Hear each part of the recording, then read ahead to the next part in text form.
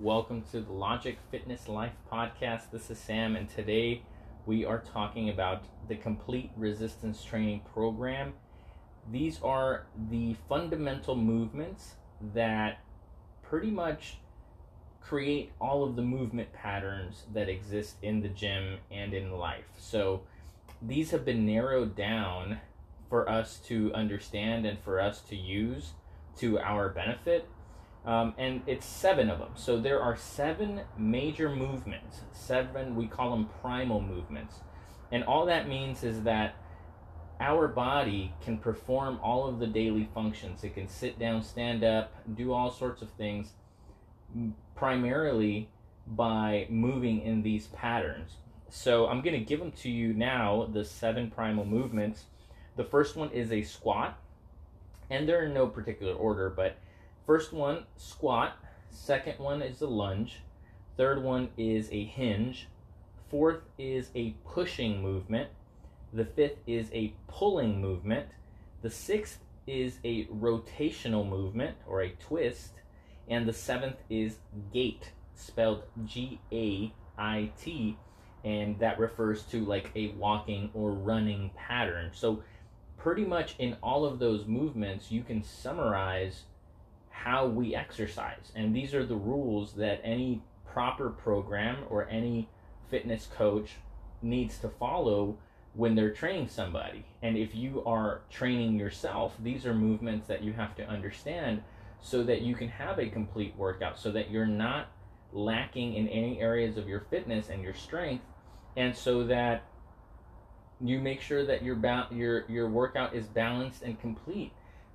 Now, there's a difference between exercises and primal movements, and we'll get into the difference. But let's define what these things are, right? So a squat, most people know what a squat is now. It's a sitting movement, right? You go down into a sitting position and you come back up to standing. This is very, very primal. We've been doing this since the beginning. We sit down, we stand up. A lunge is coming up from a kneeling position, so a half kneeling position where one knee is on the ground and the other knee is off the ground, out in front of you, in order for you to stand back up. So if you can think about just having one foot out in front of you and one foot behind you, and then trying to go down into a squat, or going down to get closer to the ground with one foot in front of you and one foot behind you, that would be a lunge, right? Or what we call a split squat. But again, that's an exercise and not a movement. So a lunge is having one foot in front of the other and performing an up and down motion, primarily using your leg muscles to get you up and down.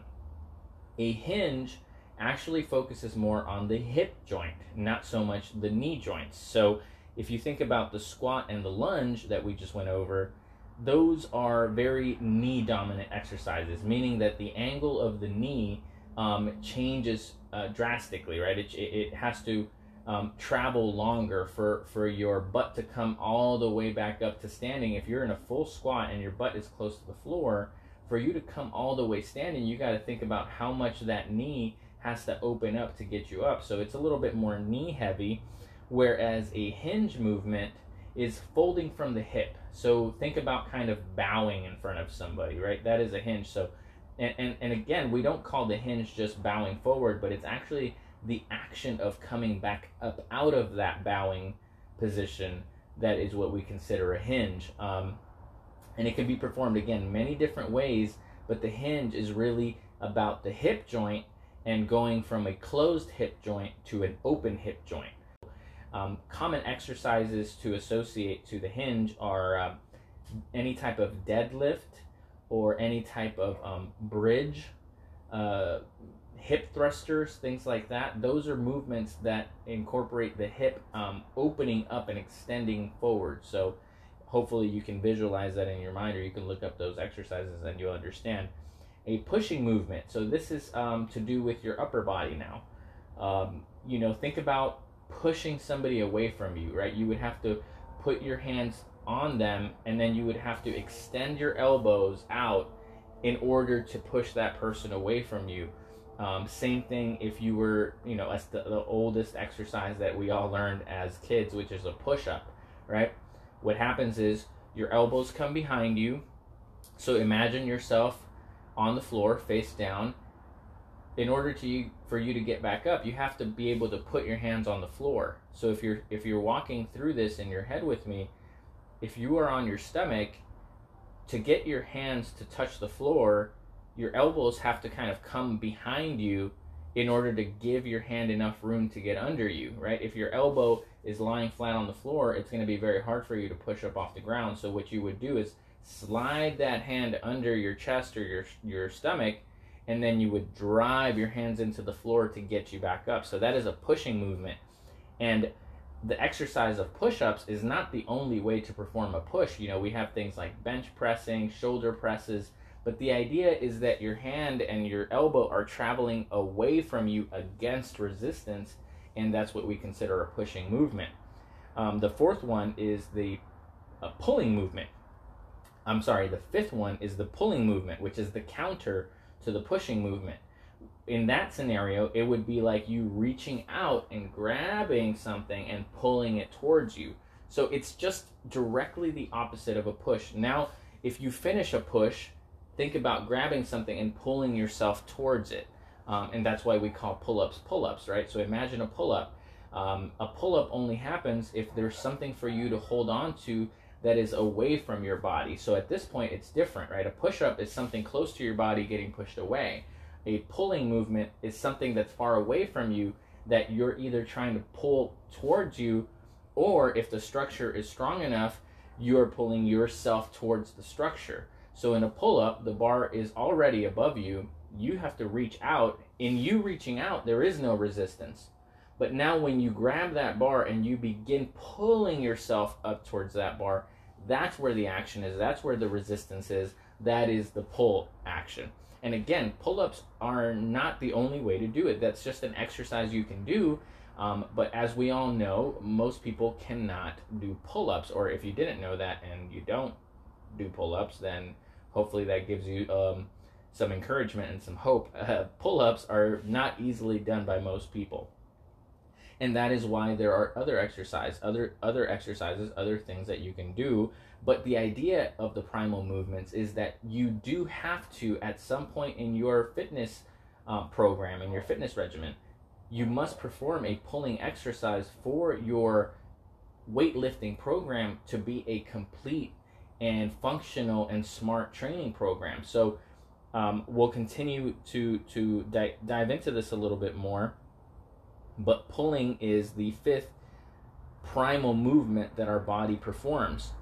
The sixth one is rotation. Our spine and our hips are able to create rotational movement. So if you find yourself standing up, or let's say you're sitting down on the computer and you have to turn to slide a paper away from you to the side of the desk, you would have to not just reach with your hand, but you would reach the rest of the way with your body. Or let's say you have a phone behind you, you're sitting in the office, the phone rings, you can reach it by twisting your body around and getting to the phone.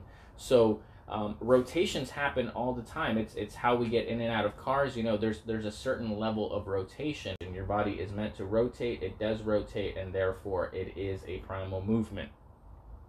The seventh one is gait, and this one actually kind of made me laugh when I first heard it, because I was like, what are you saying, gate? I was like, what like a gate that you open to go into a garage, or what is it, what gate?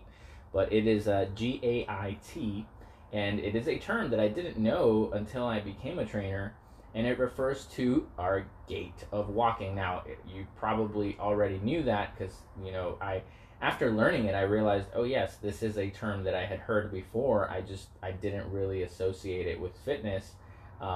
But gait is the way that you walk. It is the way that you run. It is the way that you travel through space. So that one might be probably the most obvious to most people, because it is a term that a lot of us use to describe walking, right? The speed of their gait, the distance of the gait, right? The way people walk. Sometimes you can recognize people by their gait, right? The way that they walk lets you know who they are, right? So if they've moved side to side, if their feet turn a certain way, if they walk at a certain speed, or if their stride is a certain distance, their gait can be recognized. So gait is one of the primal movements. It is the final primal movement, the seventh movement, and that is why incorporating walking, sprinting, running, things like that, and there's different variations. You can do carries. Again, these are exercises, not the movement, but the movement itself, the fundamental primal movement of the seven is the gait. So just to go over the movements, we have squat, lunge, hinge, push, pull, rotate, and gait. These are the movement patterns that all of our fitness training revolves around. Whether you do CrossFit or you do personal training or you do boot camp, anything that you're doing, you are doing these movements for the most part. Now, there are movements outside of these, but these don't constitute a proper fitness program. If you're talking about the science of weight training, if you only did jumping jacks and battle ropes, that would be an incomplete strength training program, or it would not even be a strength training program, because you're not actually, number one, doing strength training, and number two, you are not following the primal movement patterns that are involved in having a complete training program. Now, these movements should be performed each at least once a week. Now, that's the rule that you're supposed to follow. So, and the reason is because after a week or two of not training in a certain movement pattern, your body actually doesn't hold on to the muscle that you've developed. So, and that is why we talk about things in 1 week, 2 week, 1 month increments, because our body doesn't hold on to fitness. And if you've ever gained weight after being in shape, you understand that if you don't use it, you lose it, kind of a thing. You have to keep working out. You have to keep lifting weights if you want to be strong, if you want to stay lean. If you stop, it goes away. So that is why you must perform these exercises, each one of them, not these exercises, but these movements, each one of them at least once a week. There's many different ways to split it up. You can couple them, where maybe you do squats, a squat and a push movement on one day, and then you do a hinge and a pull movement another day, and then you do a rotational and a gait and a pull. You can mix it up.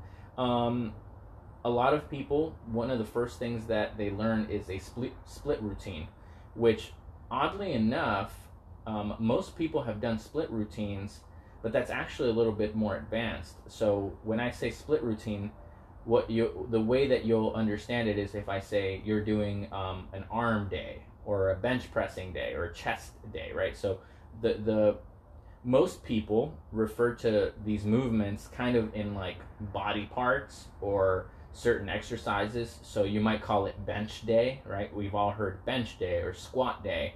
And what happens is that actually derives from more of a bodybuilding, more of a powerlifting background where, and I don't know the exact history, but I'm telling you that it comes from a more advanced background, because in order for you to spend an entire day doing only squat and hinge or only pushing or only pulling, if you're willing to invest 45 minutes, an hour, or even 90 minutes in just pulling exercises, that's actually very advanced, because your body needs to be conditioned enough to handle that. So even though most of us start on split days, right? Split routines, meaning that you split up every body part per day. So you do a pushing on Monday, and then you do a pulling on Tuesday, and then you do a hinge on Wednesday, and then you do a squat on Thursday. You split your routine like that.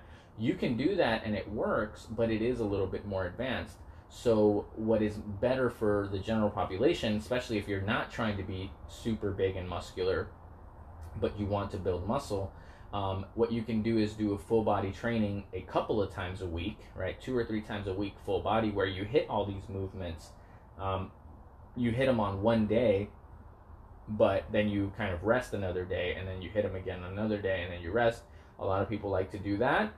But one of the best things to do is to find balance in it, where you couple a couple of them, right? You grab 2 or 3 of the movements, you perform those, then you grab another 2 or 3 of the movements, you perform those, then the last ones that you haven't done, maybe 1 or 2 that you haven't done, maybe 3, you do those on the 3rd day. And so what happens is you're actually able to increase the amount of times that you do that movement in the week. So if you do squat and lunge one day, hinge and push another day, pull and rotate another day, and couple that with gait, then you might by the fourth day of the week, you'll be able to rotate back to the same routine you did on Monday because you got through the movements, and also it allowed you to rest some of those muscles by the time that third day of the week, fourth day of the week comes around. So there is no one way to do this, but trainers have different ways of coupling these things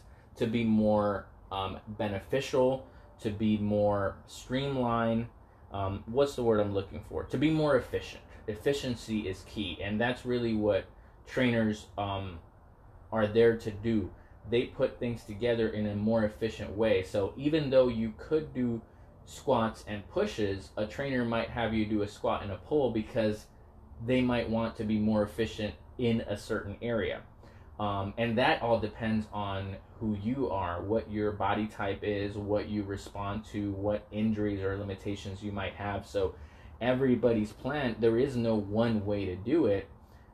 Everybody's body kind of dictates what is the most efficient way for them to train. Is it more efficient for you to only do squats on one day, or is it more efficient for you to do multiple primal movements in one day? Again, that's completely up to how your body feels.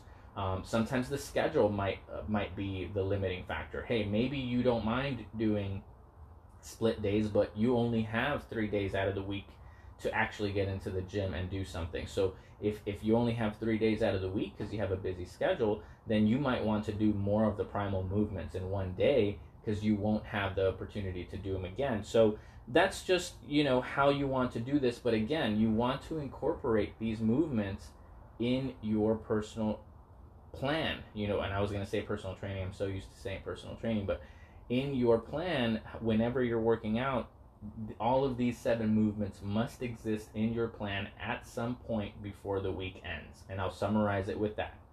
All of these must happen in your fitness plan before the end of the week. As long as you follow that rule, you are following a pretty good plan, a pretty good strength training plan that follows the guidelines that have been set for strength training. So let's talk about an exercise versus a primal movement.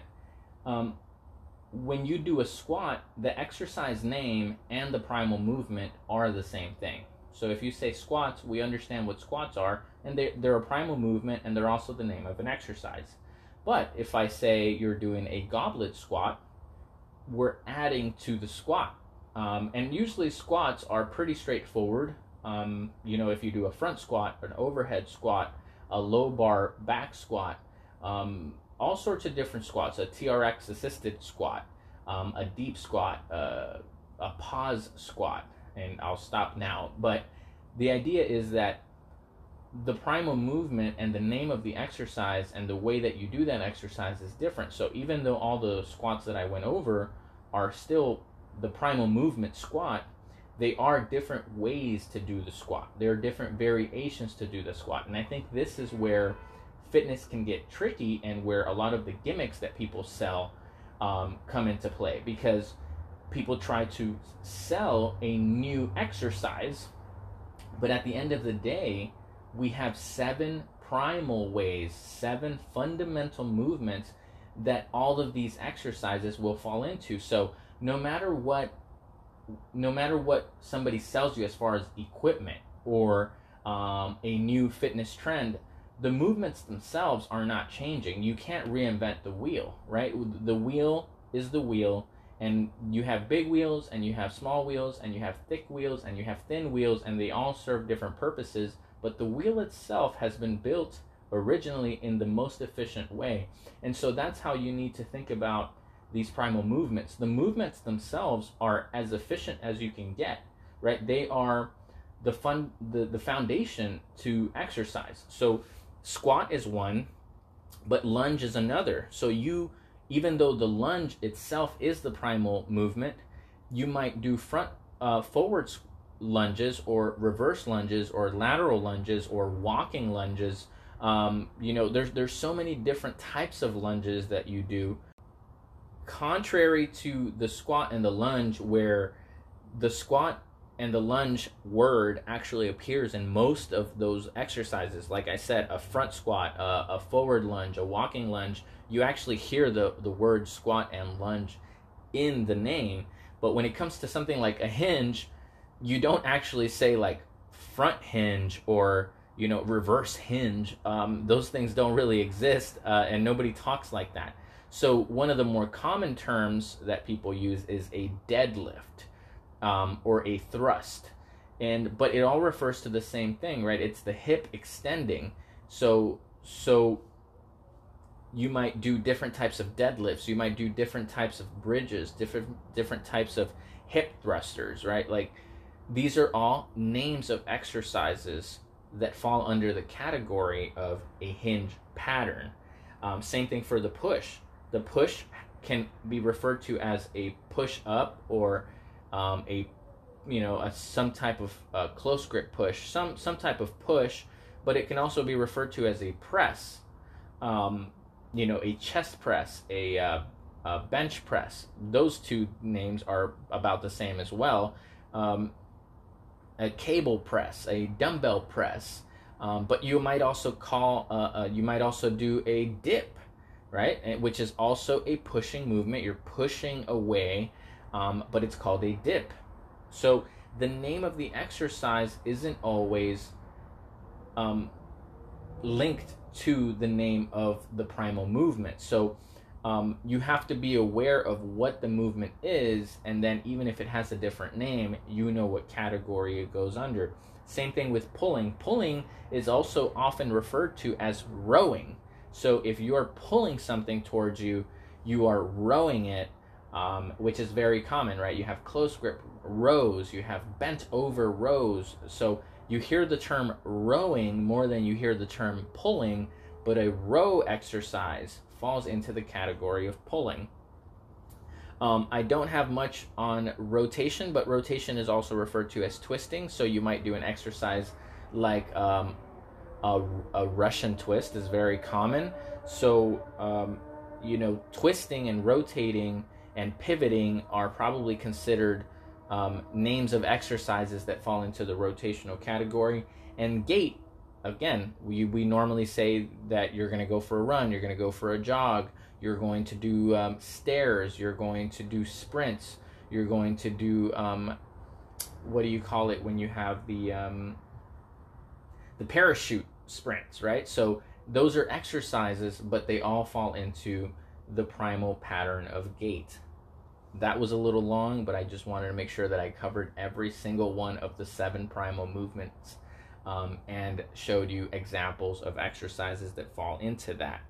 So an exercise is not necessarily a primal movement, and vice versa, right? Then primal movement might not always show up in the name of the exercise. You might call an exercise, a burpee, but that's not really a strength training exercise, so that's a bad example. But you get what I'm saying. The name of the exercise isn't always the name of the movement that it belongs in. Why is this important? Why am I talking about this so much? The reason why you doing these movements is so important is because if you don't do all the primal movements, you will create imbalances and weaknesses in your body. If you only do 3 of the 7, you will only be strong in certain areas, and the danger is that the stronger you become in an area without strengthening the rest of the areas in your body and the rest of the movements in your body, you might get hurt. I've seen this a lot in athletics. If you only train certain muscles, what happens is those strong muscles actually end up injuring either themselves, or they usually end up injuring the muscles that are weaker, because the muscles cannot counter the force. So it's a little tough to describe, and I wasn't prepared to get into this today, but our body is made up of front, back, top, bottom, left side, right side. So what happens is, if you're strengthening only certain patterns, you're more likely to start feeling pain or pull a muscle in a different area. So you got to think, if you have one side of your body that you train 3 times a week, and that side of your body is able to produce, 300 pounds worth of exertion, right? Or, even 150 pounds worth of exertion in one pattern, but the pattern that counters that pattern isn't used, that side might only be able to withstand 10 pounds of exertion. So when you perform a movement, you might actually injure your own body because of the strength that you created on one side and didn't create on the other side. Also, if you're talking about aesthetics, you create imbalances because then you end up having big muscles in certain area and small muscles in other areas. So of course everybody's body is going to be different, and we don't all look exactly the same. Just because you squat doesn't mean that your legs and your back and your glutes are going to look the same as everybody else's, but you want to make sure that you train in these patterns so that your musculature also develops to the proper dimensions in your body. I think I've always said this with when guys and want to start weightlifting. A lot of guys don't want to lift a lot of weight because they're afraid that they're going to look weird. But honestly, the guys that look weird at the gym are usually the guys that overtrain certain areas and undertrain or don't train at all other areas. So what happens is we associate weightlifting with a very bad look, but really it's not the weightlifting that caused the bad look. It's the lack of all of the movements being in that person's program. So you see this a lot with bench press. If you only bench press, you're not going to look good. You're actually going to look very odd, because the shoulders and the back and the glutes and the quads, they're not in proportion to the amount of bench pressing that you're doing and the muscles that develop along with that movement. So that's one of the reasons. Another reason why you want to make sure that you implement all the primal movements is that you're going to recruit all of the muscles in your body. And that's important because muscles equal the fat burning effect that we want. Having more muscle makes you more dense, it makes you leaner, it makes you stronger, it makes you faster, and it helps drop body fat off of your body. So what happens is, if you only train some primal movements and not all primal movements, then you're actually leaving money on the table. You're actually leaving potential on the table.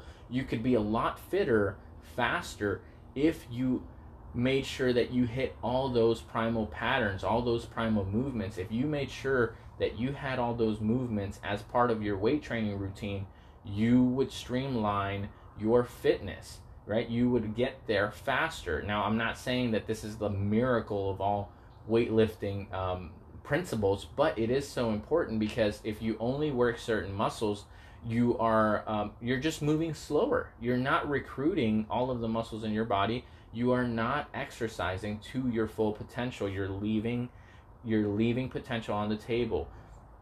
So these are the reasons why we have to cover this. This is why you have to understand this.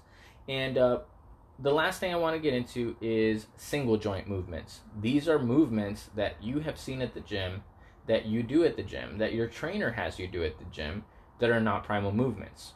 An example, doing a bicep curl, right? If you know what that exercise is, you grab the weight and you pull it straight up towards your shoulder. No other part of your body moves. So, and I'm just using that as an example, right? A bicep curl, it really only works the elbow joint and the bicep that is above the elbow joint that causes that forearm to come up. If you only work that, that's what we consider an isolation movement, or a single joint movement. And these movements have their place in fitness, and if they didn't, we wouldn't use them.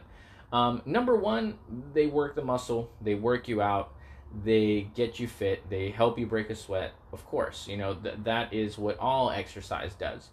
But in this particular case, single joint movements and isolation movements tend to be used a lot in two scenarios. And the funny thing is that they're used in two seemingly opposite scenarios. So I'm going to give you the first one.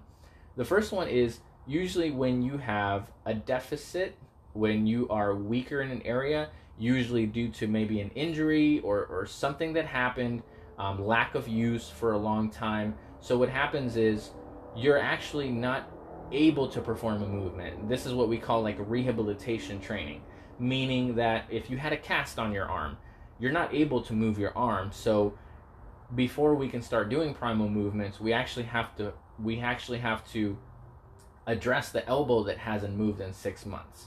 And we have to make sure that, and I'm not talking about personal training necessarily, we can be talking about physical therapy, but the point is, no matter how you get here, you have to begin creating strength in that elbow joint again.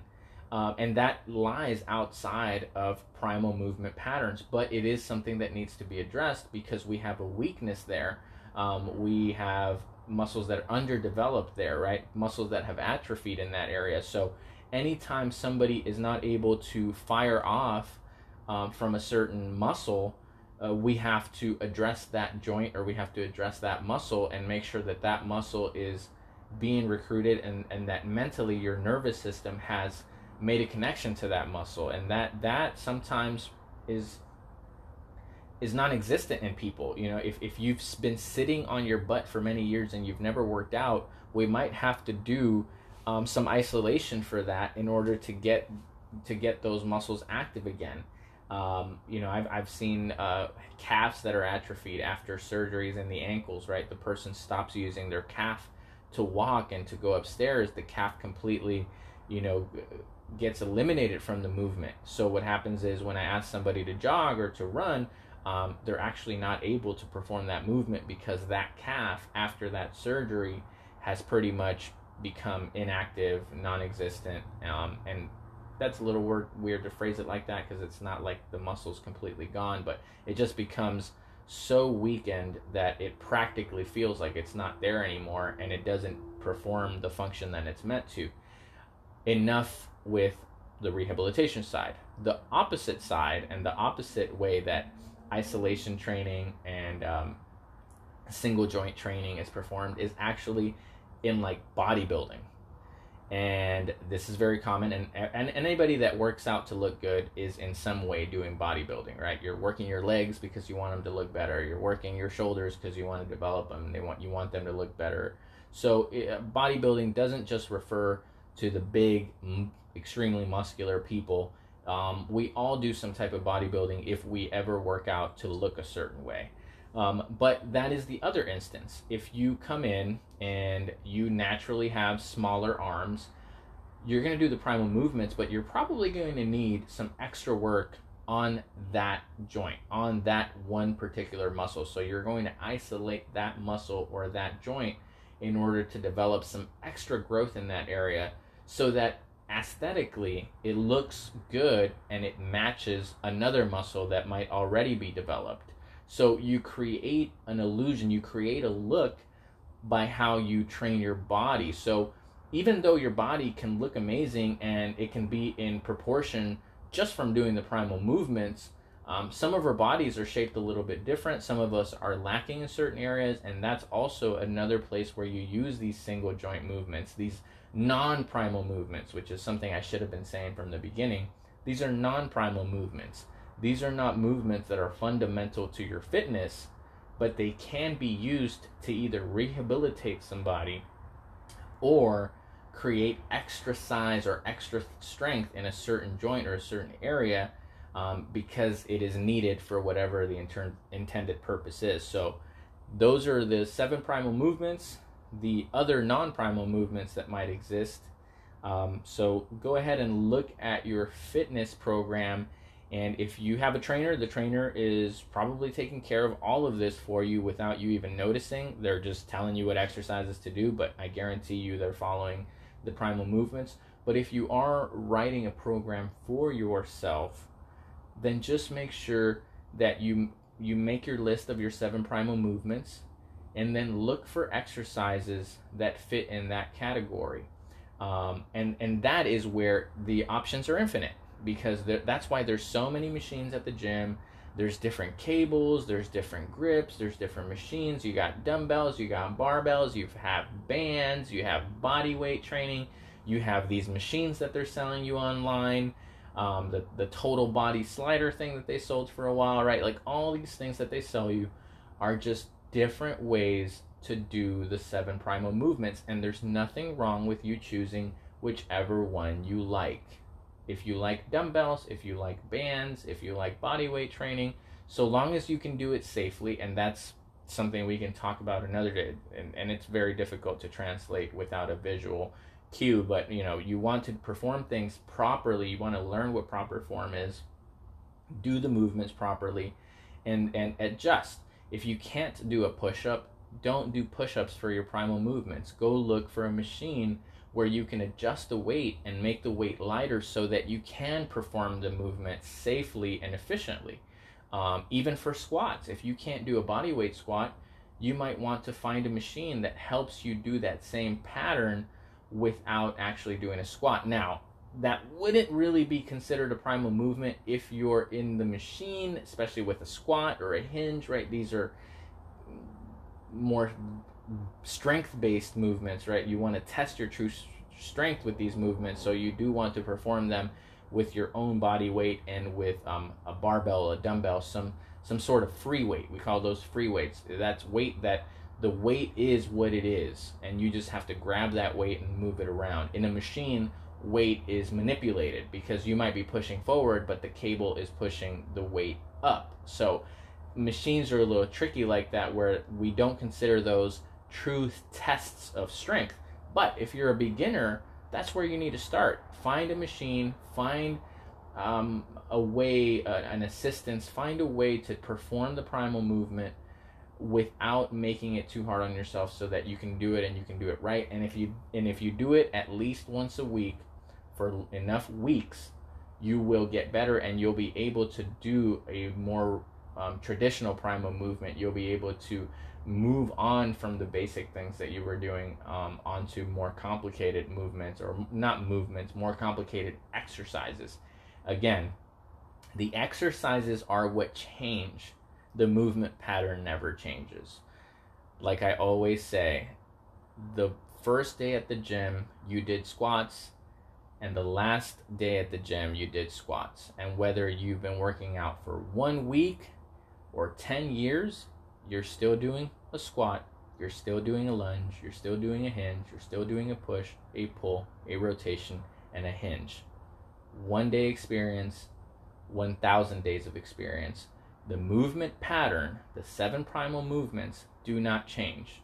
What changes as you get better is the exercise you do and how much weight you're able to perform in that exercise. I'll talk to you guys soon.